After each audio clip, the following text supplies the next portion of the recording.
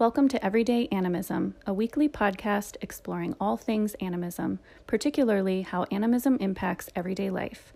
The podcast is hosted by Kelly Harrell, Brandis Schnabel, and Janet Roper. Let's dive in. Hey there. Hey. How are you? I'm good. Good. Hello. Oh. Oh, and Kelly is here too. Yay. Hello. It's like How we are you? planned it or something. Yeah. Nothing's on fire and I have power. Well, that's how all I'm doing. Whoa, that's amazing. Mm-hmm. I don't have snow coming into my bedroom.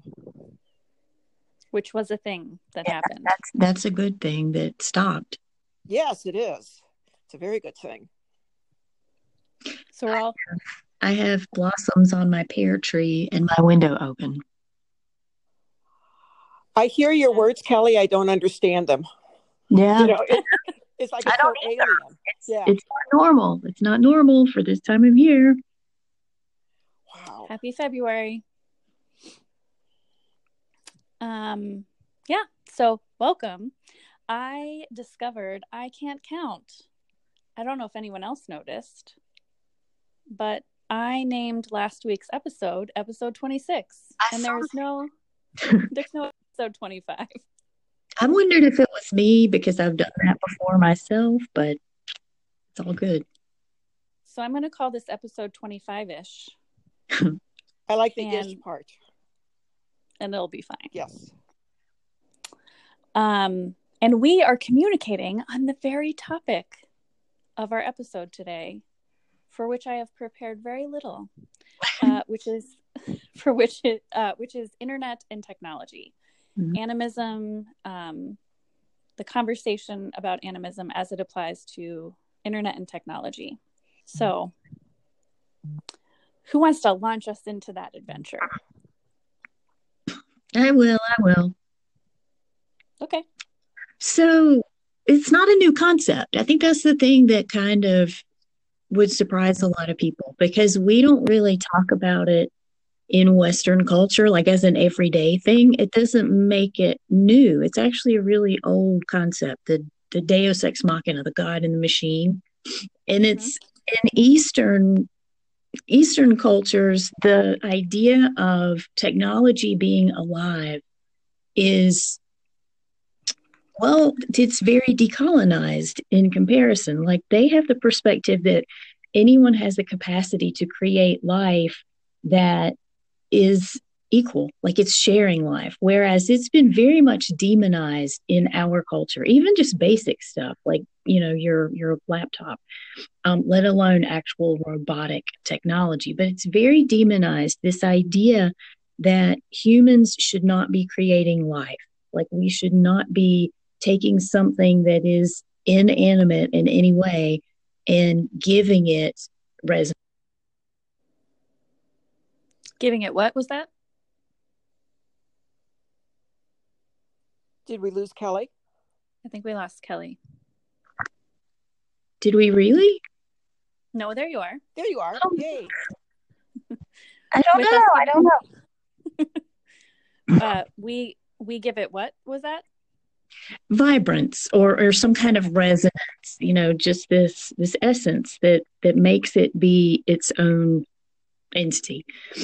And in our culture, we're afraid of that. Like we're really afraid of that. Not just our toaster, but specifically the technology that would connect us or allow us to do better things. Yeah. And it's interesting. So I did prepare slightly for this, and I was reading a really interesting paper online on cybernetic animism, non-human personhood and the internet.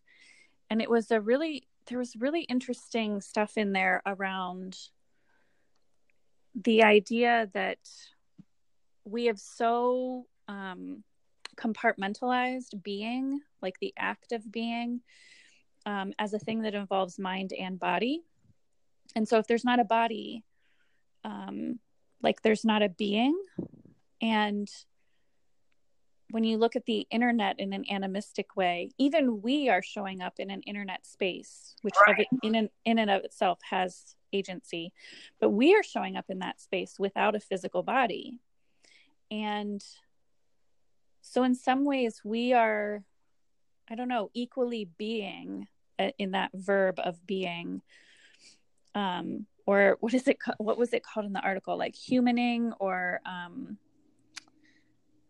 there were so many interesting, what is that term on Calvin and Hobbes, where you take a noun and verbifying? There's so many verbifications of words that I don't tend to think of as action. But it was interesting to think about like the internet, and when we show up in that space, are we any more being than the other things that are there that aren't necessarily existing in another space in bodily form, I guess. Mm-hmm. I think that we think we are, because we're humans and we have the body form, but that's not the truth. We are here in an animistic way, and the internet and the phones that we're on, or the whatever we're using to come in on, that's part of being with us too. Mm-hmm. I think it's a fabulous metaphor for how we really are already connected. I mean, that's the part in animism that gets forgotten by so many people. When the light switch turns on and you say, oh, wow, animism is a thing, everything around you already knew that. It was waiting for you to get there. Mm-hmm. And so, the idea that we have to be a body in order to be fully present is it's very limiting. Yeah. It's very limiting. I think not having that limitation is scary, though, because we so pervasively think that way. In the same way that, in a much more surface level. I mean, we talked really early on in the podcast, and one of the really early concepts that is something to be taken in with animism is the idea that something that doesn't have a face and talk to you or make a noise or communicate, that those things have agency or a soul, that those are people. And there's that adaptation to, it doesn't have to look like me and talk like me and think like me to have agency. It feels like there's ego in that idea too, of what you were saying about Western culture is like very afraid of, or that we shouldn't give things vibrance, but it's interesting because like we're not the ones giving those things their essence or their vibrance or soul, or whatever you want to call it. Like, I mean, there's ego in even assuming that we are the ones that have permission to do that, and that those things didn't already have that to begin with. I think there's a catch-22 in there also, because we make the projection that if there's not a body, it's not valid. Or we even invalidate a lot of times internet relationships as being like internet versus real. And that's something that has always kind of gotten under my skin, because it's all real. But the catch-22 part of it is people are perfectly happy to culturally appropriate because the internet has made them aware of things in a spiritual purview that they did not have access to before. Like do you know what I'm saying? Like people. Yeah. Okay. So one of my early lessons in shamanism was that you really don't often hear of or experience being deeply moved by something that wasn't somehow in your schema. Meaning, like, an Australian Aboriginal walker of songlines is probably not going to get visited by a Buriat shaman. Like, those streams don't cross because it's not part of your lexicon. And so something like the internet has really made our lexicons explode. It's given us this sort of like myriad of cosmology and exposure that we probably would have never had in our lifetimes without it. And so even though we have this sense of like lack of embodiment and we don't necessarily ascribe it the same agency, we will, however, use it to appropriate other people's stuff on the internet. That's a huge catch-22 to me. Like, can you just take some other cultural thing and plop it down because you learned it on the internet? Can you just, bring it back to New Jersey and everything's fine? And I realize that's like a separate subject, but the internet is partly why we have this issue. Yeah. Definitely. I think that's the way in which, like, I mean, it's like how much information is too much information, and at what point do we become sort of desensitized to the sacredness of the information and the fact that it didn't just sprout up out of thin air too. And there's also, it creates a detachment for some people, not for everybody, but it creates a detachment from where you stand. Like, a lot of people aren't riding their bicycles while they're on their phones. They're just on their phones, or they're not out in their nature space, in their immediate animistic space, while they're engaging this enormous animistic network. Mm-hmm. And so we kind of it's not that technology causes that. We let technology be that in our lives, when really it could be also very inclusive at an animistic level. Yeah. I was reading this other article, The Internet of Things and Planetary Vision, and I'll put links in the show notes for this stuff. But it was talking about the initial, animism is the original, religion, spirituality, whatever.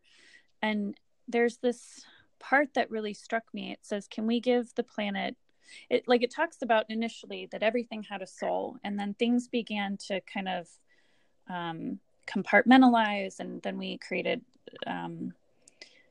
monotheistic religions, and things sort of pulled us away from this idea that everything has agency, and that the internet, in a way, is the potential for that reunification, that sort of broadening of that sense again. And there's this quote in there that says, can we give the planet a global unifying purpose if we connect every single rock, car, building, person?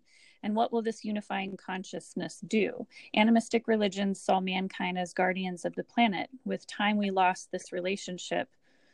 Will the Internet of Things allow us to regain it?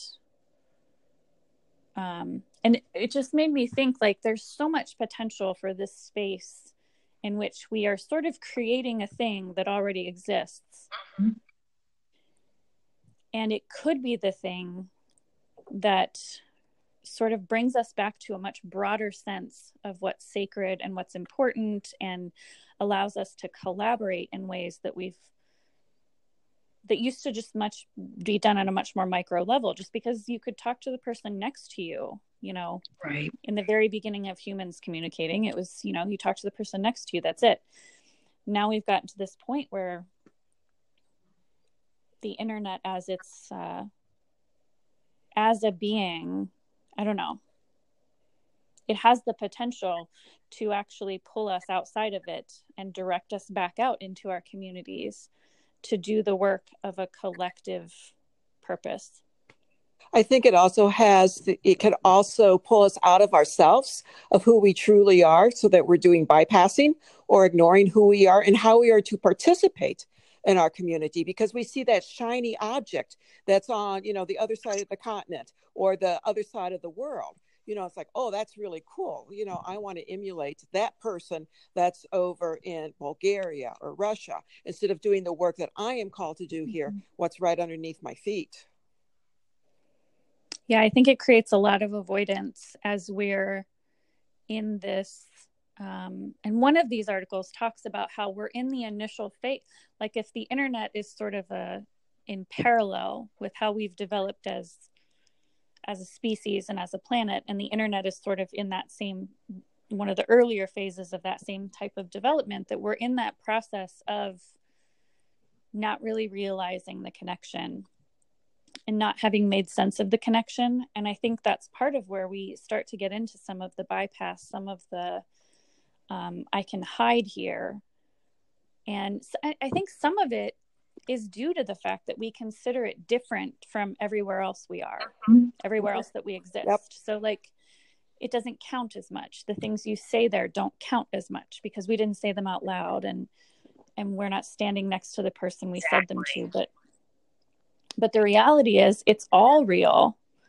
It's all important, and it has the capacity to greatly, greatly deepen the relationships we have outside of the internet and within it. But I mean, there's so much potential there. And I think that's where, I mean, for me, you both know that like, I feel a lot of affinity to technology. Like it is a part of my cosmology. It's a part of my animistic practice. I do have an incorporated sense of technology, of the internet, of electronics, all of that stuff as being very much a part of the collective, as being a part of nature. And I think it's almost like that mind and body thing of where being has to be a mind and a body. And we've divided them into two separate things, and we've created meaning around having to have both. And in some ways we've created that same duality. Like, is there any place in which we've created duality that it was a good thing ever? Because we totally do it here. Like whether we're in our bodies and in the present and looking around us physically, or if we're on the internet, we create two separate states out of those things. And it doesn't really make sense. You know, I don't remember if you and I were talking, Brandy, or if it was the three of us, but we were having this conversation. And you had made that comment about how you have such an affinity for it. And I thought I did until I got to thinking afterwards about our conversation. And I realized that I use it as a tool, meaning that in the back of my mind, I have power over it. And I can make that tool do whatever I damn well please whenever I want it to do what I damn well please. Mm-hmm. And that's not the case. That certainly is not animism. So I have this past week just been slowing down, looking at it in a different way, approaching it in a different way, and learning many lessons from it in a very different way, which is both empowering and humbling. Mm-hmm. I think that is a very animistic shift of seeing the internet as a place where you get to do what you want versus an environment where you show up as yourself, just like you show up everywhere else in some way as yourself, and you're responsible for what you contribute and how you use your space within that space. And all of that space isn't yours, in the same way that we don't own all the space around us physically in the quote, physical world. There's a lot to unpack there. There is. Yes. And I think there's so many ways it's the internet is global.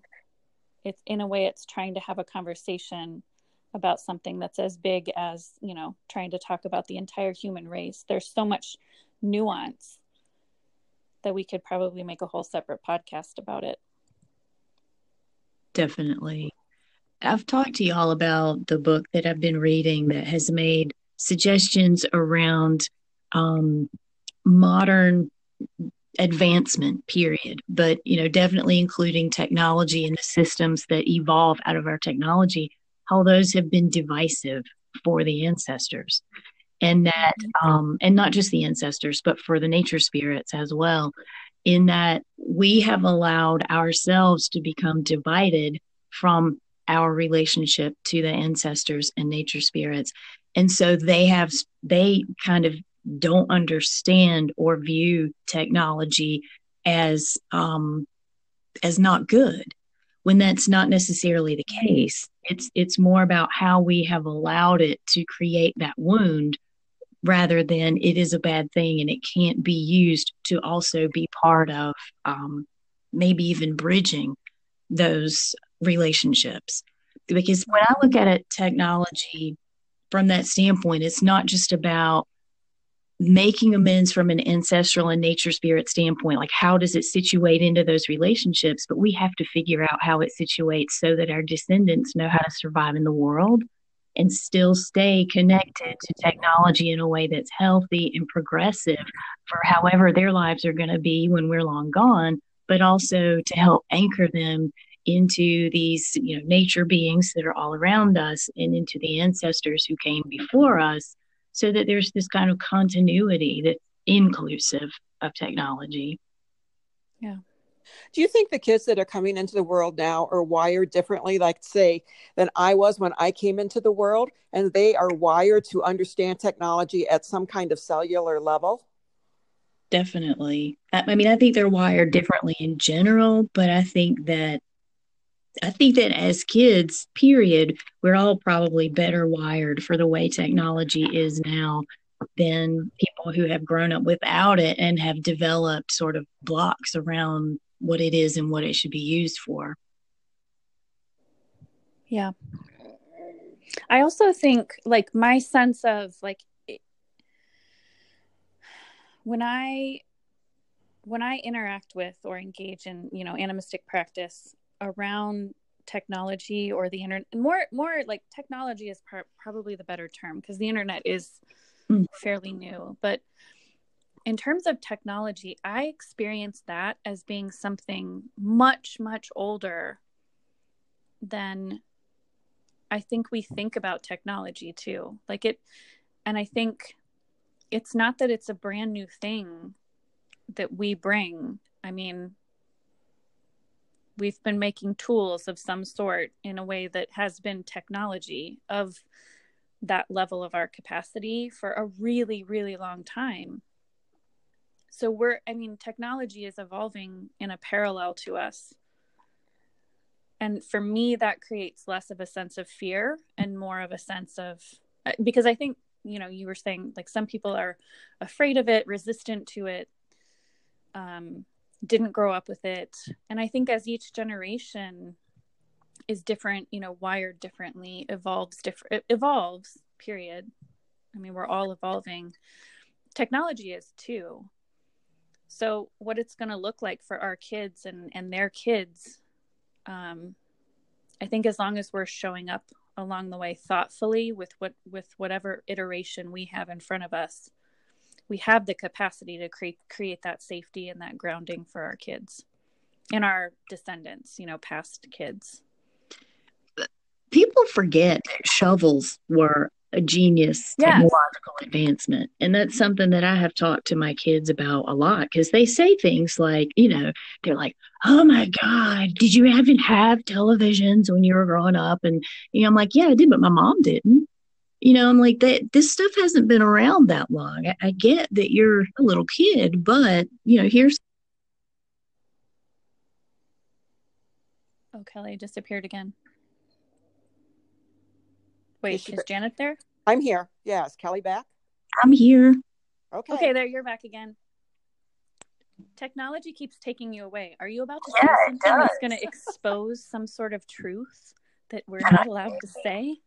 Maybe. Or maybe I said it. Maybe I already said it and you missed it. I think that's the case right there. Dang it.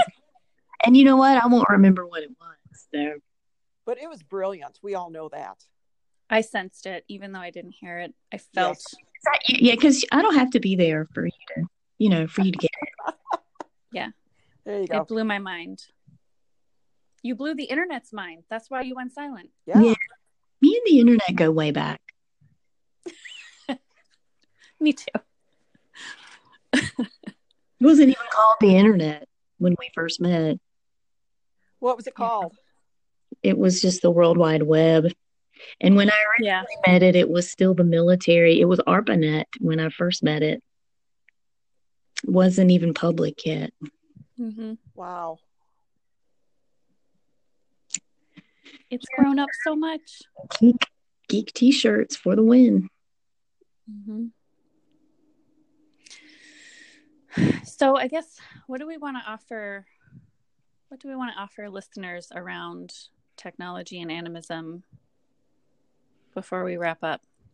I mean, for me, I think my biggest thing is that there's an importance to respect technology as in an animistic way, as having agency, as something that we have a responsibility to show up for, show up with, all of those things in a way that doesn't negate our responsibility to be good humans, ethical people on a planet that's even more connected than it ever has been. And that for me, that just impacts how thoughtfully, I mean, I feel like we could do like 3 more episodes on this, because I could talk about death walking of like shit you don't use online anymore. And there's about the death of things online. And, but I think for this initial conversation about it, for me, it is about remembering that we have responsibility no matter what space we're showing up in, and whether we take our bodies with us, and that things without, you know, meaty bodies can still be people and places and things. For me, it's remembering that it's not a tool, but it's a partnership. Mm-hmm. I think my parting perspective is to have people consider any wounding that they carry around technology being alive. Like, what is it really about? What are the biases and the fears that are really at the root of being afraid that technology is alive? Yeah, I like that. Mm-hmm. I have a theory about it, but I feel like we're going to have to do a second episode about this. Just gonna leave it at that. Stay tuned for part 2. Food for thought, and then I definitely want to talk about this again, because now I have like a whole bunch of other thoughts and not time to talk about them.